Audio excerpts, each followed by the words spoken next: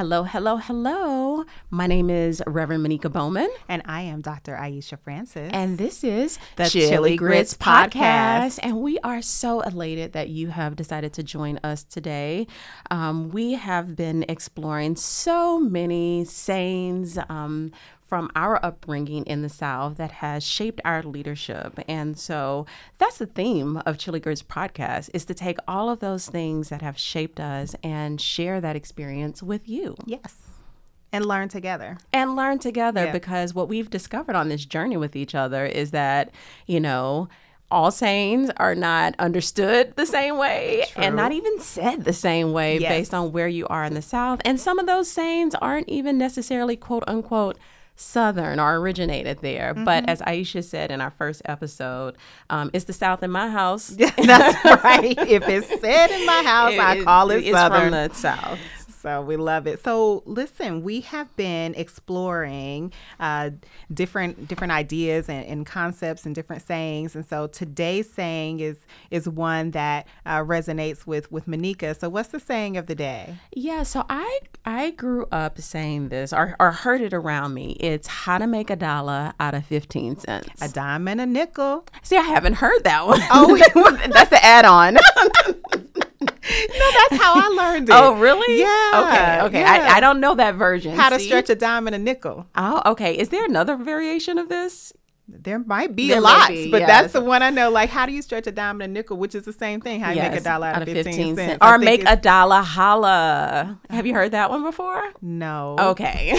But I've heard, wait a minute, there's one that has to do with pennies. Something like, somebody's going to know this, I hope. It's like squeeze something to the buffalo hollers. It's like from buffalo nickels or something like that. Yes. So I think it's from that. So similarly, like how you pinch, penny pinchers. Yes. Those kinds of terms. So clearly there's lots of variations there are. of this saying. But I'll just give you a little insights on where I heard this. Mm-hmm.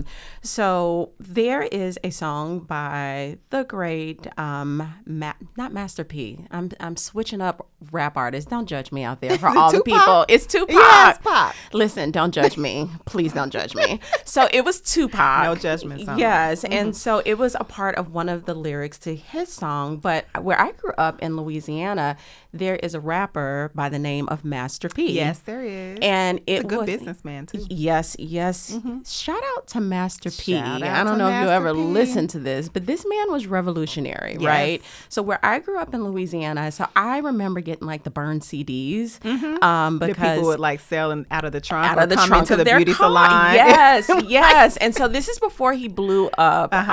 And so he's from New Orleans and I'm from Lake Charles.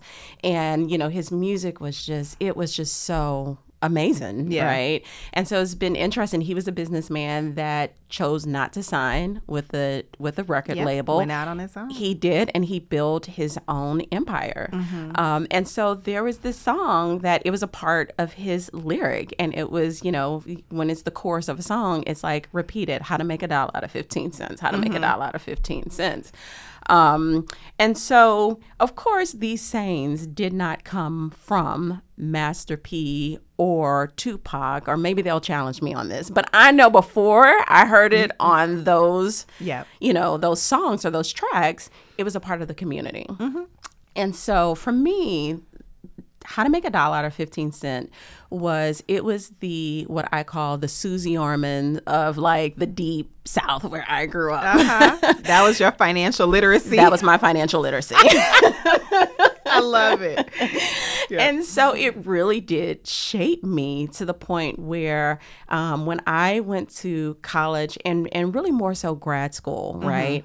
I grew up very, very, very, let's just say very humble beginnings, right? And so when I went off to school, this is a true story.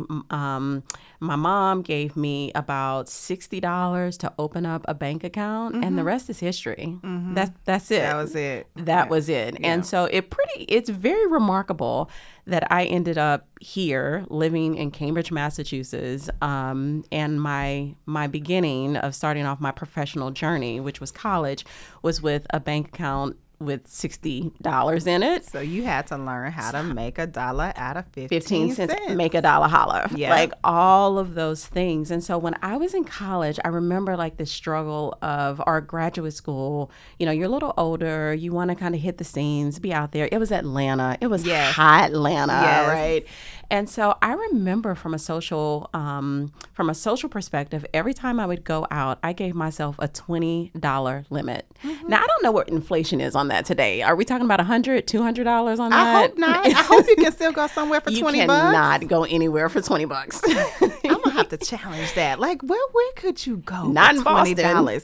No, then I would just do free things to do in Boston. Okay, I'm not sure. I'm not Listen, sure. y'all have to. I think you can still do some stuff for free. Now, eating is a whole. So that if you want to eat, that's a whole different thing. And don't even start on a drink because that's barely enough to have a drinking tip. We're talking about coffee shop experiences. Yes. Okay. But I put the $20. That resonates with me. That's about enough. limit. That's what I did. That was right. It. And so that came because from a very early age, I realized that I did not have tons of resources, right? And that with the resources I did have, I had to figure out how to leverage them in order to propel me forward, right? And so that's just like a little story about how I did that. But my whole life, quite frankly, is a testament of that very early saying about how to make $1 out of 15 cents. Every decision that I have made in my professional journey, in my academic journey, my financial investments, all of that goes back to that one saying, because I knew that I didn't have those individuals in my life that said to me, oh, Monica, yes, that's brilliant. I'm going to just invest in whatever you're trying to do. Yeah. That's not how that worked for particularly people like myself or people that come from a background that just you're not surrounded by other people with lots of resources. So you have to be really strategic and be very conscious about every single dollar that you spend. I agree. And I think that the way that showed up for me is in this hyper awareness about the earning potential of the profession that I chose. And so I knew from an early age that I wanted to go into education. Yep. And because I had lots of educators in my family, it's like, well, we don't earn a lot. This is true. But we're comfortable. They all had their own homes and, they had enough. Right. But it was also very clear, but you don't earn a lot. So the place in my life where I remember making the first major financial decision where there was an opportunity cost. In other words, there was something that I wanted that was more expensive than another choice. And I chose the more affordable, practical, choice and gave up the other opportunity, and that was my college decisions, college going. And I think that is still true for a lot of people who are looking for the most affordable and accessible college option. And I did make a decision early on to attend an HBCU. And I remember our guidance counselor, I can't remember her name, but my high school guidance counselor essentially telling me, you will get 0 scholarships because they have no scholarships to give. HBCUs don't give scholarships. So I think you should apply to these particular schools. So I wanted to attend Spelman. My mother's a Spelmanite, have several other family members who are Spelmanites. And so I wanted to attend. And, I knew my family couldn't afford it in terms of paying outright. We would have had to take out loans, parent loans, personal loans, these kinds of things. And at the time, it would have probably been about $85,000 to $100,000. Yeah. So I know that doesn't sound like necessarily a lot back in the day, but for me, that was a lot. So the way our family philosophy around spending was like, just don't go into debt. It was a lot of hyper awareness about not owing anybody anything, and being practical and prudent. Like, yes, you could have, a caddy, but do you need that? We're going to buy a Ford. Yes. I think those things. So anyway, long story short, I chose Fisk University. I'm so happy I chose Fisk. Go Bulldogs. In the moment when I was making those decisions, it was a financial decision. And I did mourn that opportunity to go away to school. And so I was like, well, no matter what, because I did receive a tuition scholarship. So just so y'all know, HBCUs do have scholarships. They do offer scholarships. So we don't want to perpetuate that myth. They do offer scholarships. And acronym moment. Historical Black colleges and universities. They do offer scholarships. So I was not given good information by the guidance counselor to just blanketly, let those schools go or write them off because I wasn't going to receive financial aid. So the point is that I went to Fisk University, had my little 6 weeks, probably the first 6 weeks I was like moping around. But after that, it was on and popping. I had a great experience, met people from all over the world, not just, from all over the diaspora.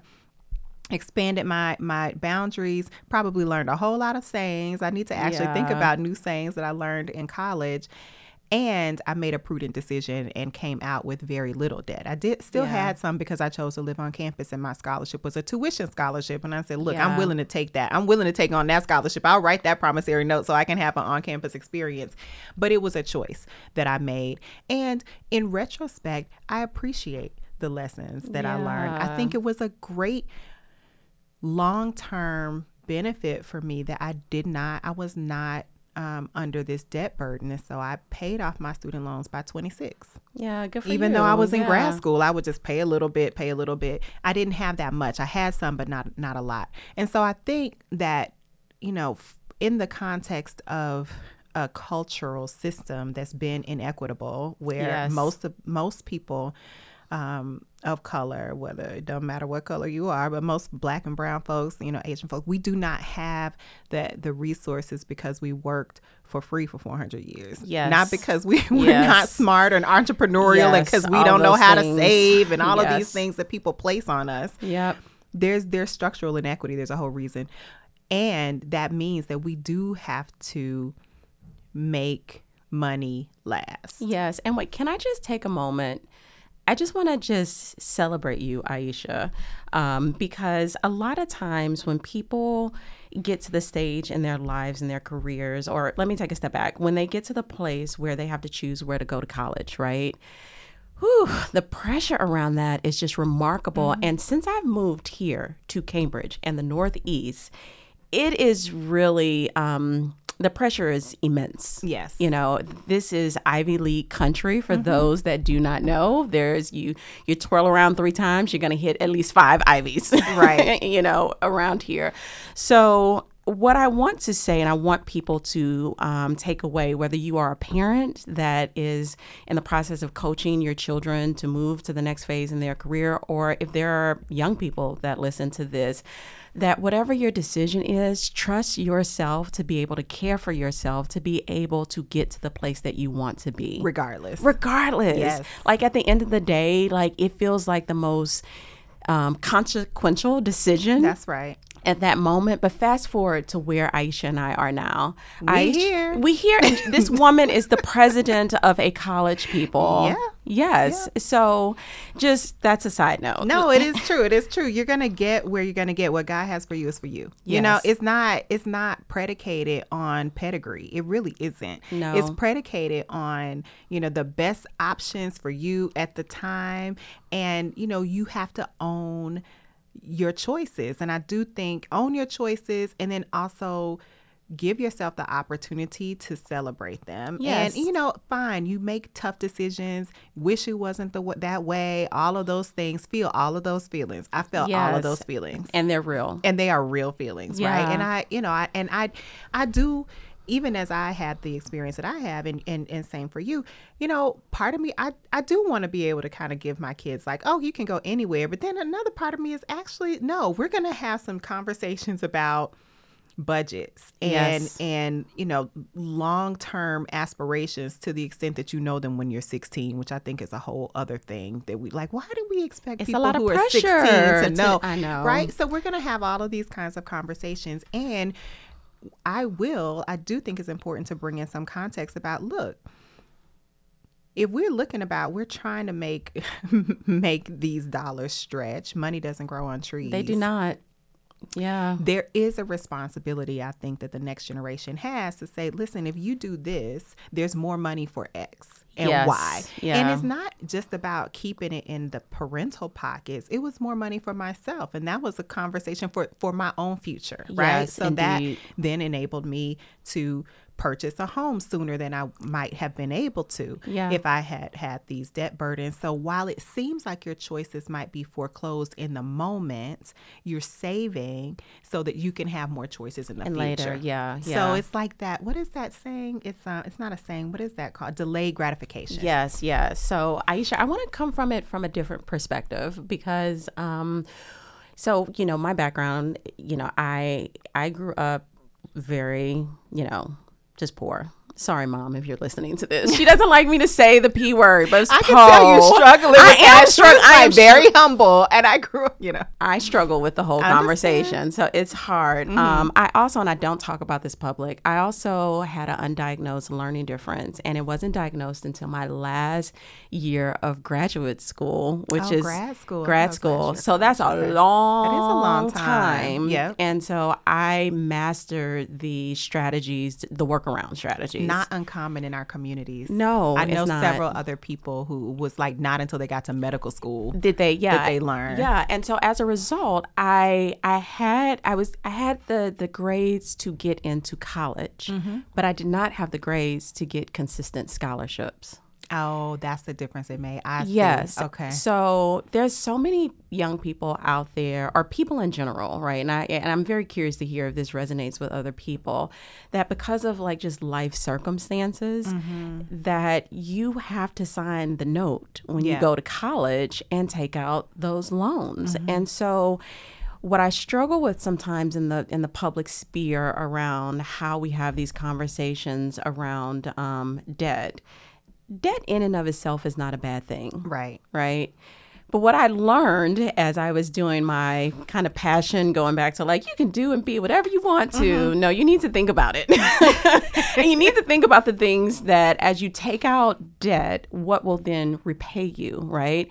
And so one of the reasons that I am not in a pulpit right now is because by my last year of divinity school, I did a joint master's degree in urban policy and divinity because I saw the writing on the wall. I was like trusting my inner voice to say, no, you need a backup plan here. Yeah. So when I saw what happened to women, particularly, I'm ordained in the African Methodist Episcopal Church, right?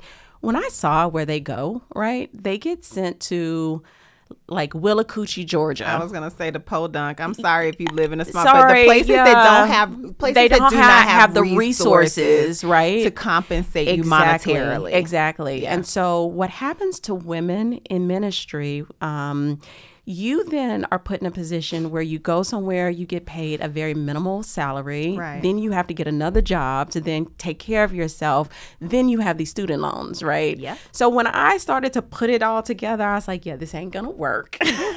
And I started to make those decisions from a financial perspective that would set me up for success. Because the reason you go to college is, yes, for passion. You want to be fulfilled. And I think we talked about this on our last episode around the privilege around all of that whole conversation. Right. But you go to college to then position yourself to be in a better financial situation. Yes, to earn a living, money to and earn a living at a different rate, and to build wealth. Yeah. Right. And so when I started to get that understanding and really build off of this saying, you got to make $1 out of 15 cents, right? And so it turned from like $1 out of 15 cents to thousands of dollars with my student loan debts.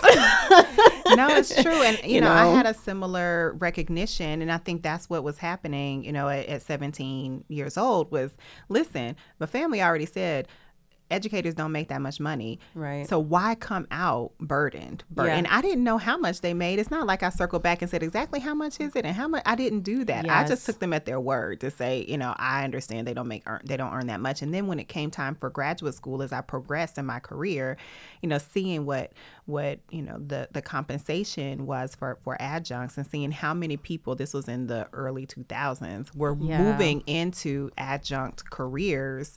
It's like, you know what? this isn't as stable as I thought it was. Yeah, this is nice work if you can get it, but not everybody gets it. And if you don't, you have to be able to pivot your skill set to a non-traditional academic career. You have to be able to think about, other pathways for yourself so that you can be independent and save. So, I think it's interesting the way in which the common terms, the proverbs, even though, actually Susie Orman was big, and so was Dave Ramsey in Nashville around the time that I was in college and certainly graduate school. So that was accessible because, she would just be on television, telling you all these things, right? Yeah. Just bringing it to the people, to the masses. I appreciate that. But even before that, I was not conscious of Susie Orman at 17 years old when I was sitting at my grandmother's kitchen table like, dang, I really want to go to Spelman, but that ain't going to happen. But you knew how to make $1 holla. But I knew. And no one made me do it. It wasn't like my parents, and I appreciate that about them, my grandparents. They didn't say, girl, you better tell that. They did not do that. They let me navigate and negotiate that. And I think that it all permeated from these kinds of sayings, how do you make $1 out of 15 cents, so folks were depositing in us what they knew how to deposit. Yeah, and how to preserve, right? Their lives, their livelihood, their families, right? And so, as we evolved as it relates to our opportunities, for me, that came along with me, right? And so for a person that had to take on the debt, right, then I had to figure out, okay, this is my reality. It is what it is. Yes, I'm still paying on my student loans. Shout out there to everybody that's still paying on it, right? That's right. And yes, I had that debt and I was still able to build a career. I'm not going to say it wasn't painful. It was painful at times. There were moments when I would just curl up in a ball and I just couldn't see my way out. But I went back to that saying and just started thinking strategically about how do I position myself to earn more money. And in addition to that, then I got to a place where I'm like, okay, how do I leverage my resources to then build wealth? Right. Because those are two different conversations. That is. Yeah. And so I'm grateful that I am in a place on my journey to be in a leadership role that then allows me to be able to care for myself, but also to be in a position to then build wealth for my family. And shout out to Master P. Hats off to him, because this is what he was talking about. It is what he was talking about. Listen, you got to have money, your money working for you, making money while you sleep. Like those kinds of concepts. Like, what does that mean? It's just enough to pique your curiosity to understand what is an income stream. What is he talking about with all these businesses? Yes. What is this hustle about? And really, it's about what you just shared. Yeah, and Aisha knows this, and everyone close to me know that I struggle when it comes to like the whole like rap industry. I'm one of those like old school people. I hate hearing the N word. I don't want to hear the B word and all of that stuff, right? But once you kind of give yourself permission to move past that stuff that you struggle with, because you just, it's like one of those sayings, you eat the meat and you spit out the bones. Yeah, so listen to that one. Once I gave myself permission to do that, when I was a kid, like listening to this, like, yeah, we're like dancing, having a good time. And I was always a feminist, even at age 12, his words, Master P's words, my grandmama's words were being ingrained in me. Yeah. And it set me up to then be in the place that I am today, despite, the not being diagnosed with a learning disability, despite the student loan debt. I have been able to lean on that term that then guided me to Susie Orman. I love her. Like she's really helped me think about how to think about my finances in a way. But if it wasn't for how to make $1 out of 15 cents or make $1 holla, I would have never gotten to Susie. Yeah. No, I think it made it cool. It made it cool. Yeah. Well, thank you for sharing. Yeah. And so everyone out there, just think about, how do you make $1 out of 15 cents and how do you make $1 holla, and give yourself permission, to pivot and do the things that you need to do to set yourself up for the success that you need and how you define success. because your success may not look the way Aisha and I's look.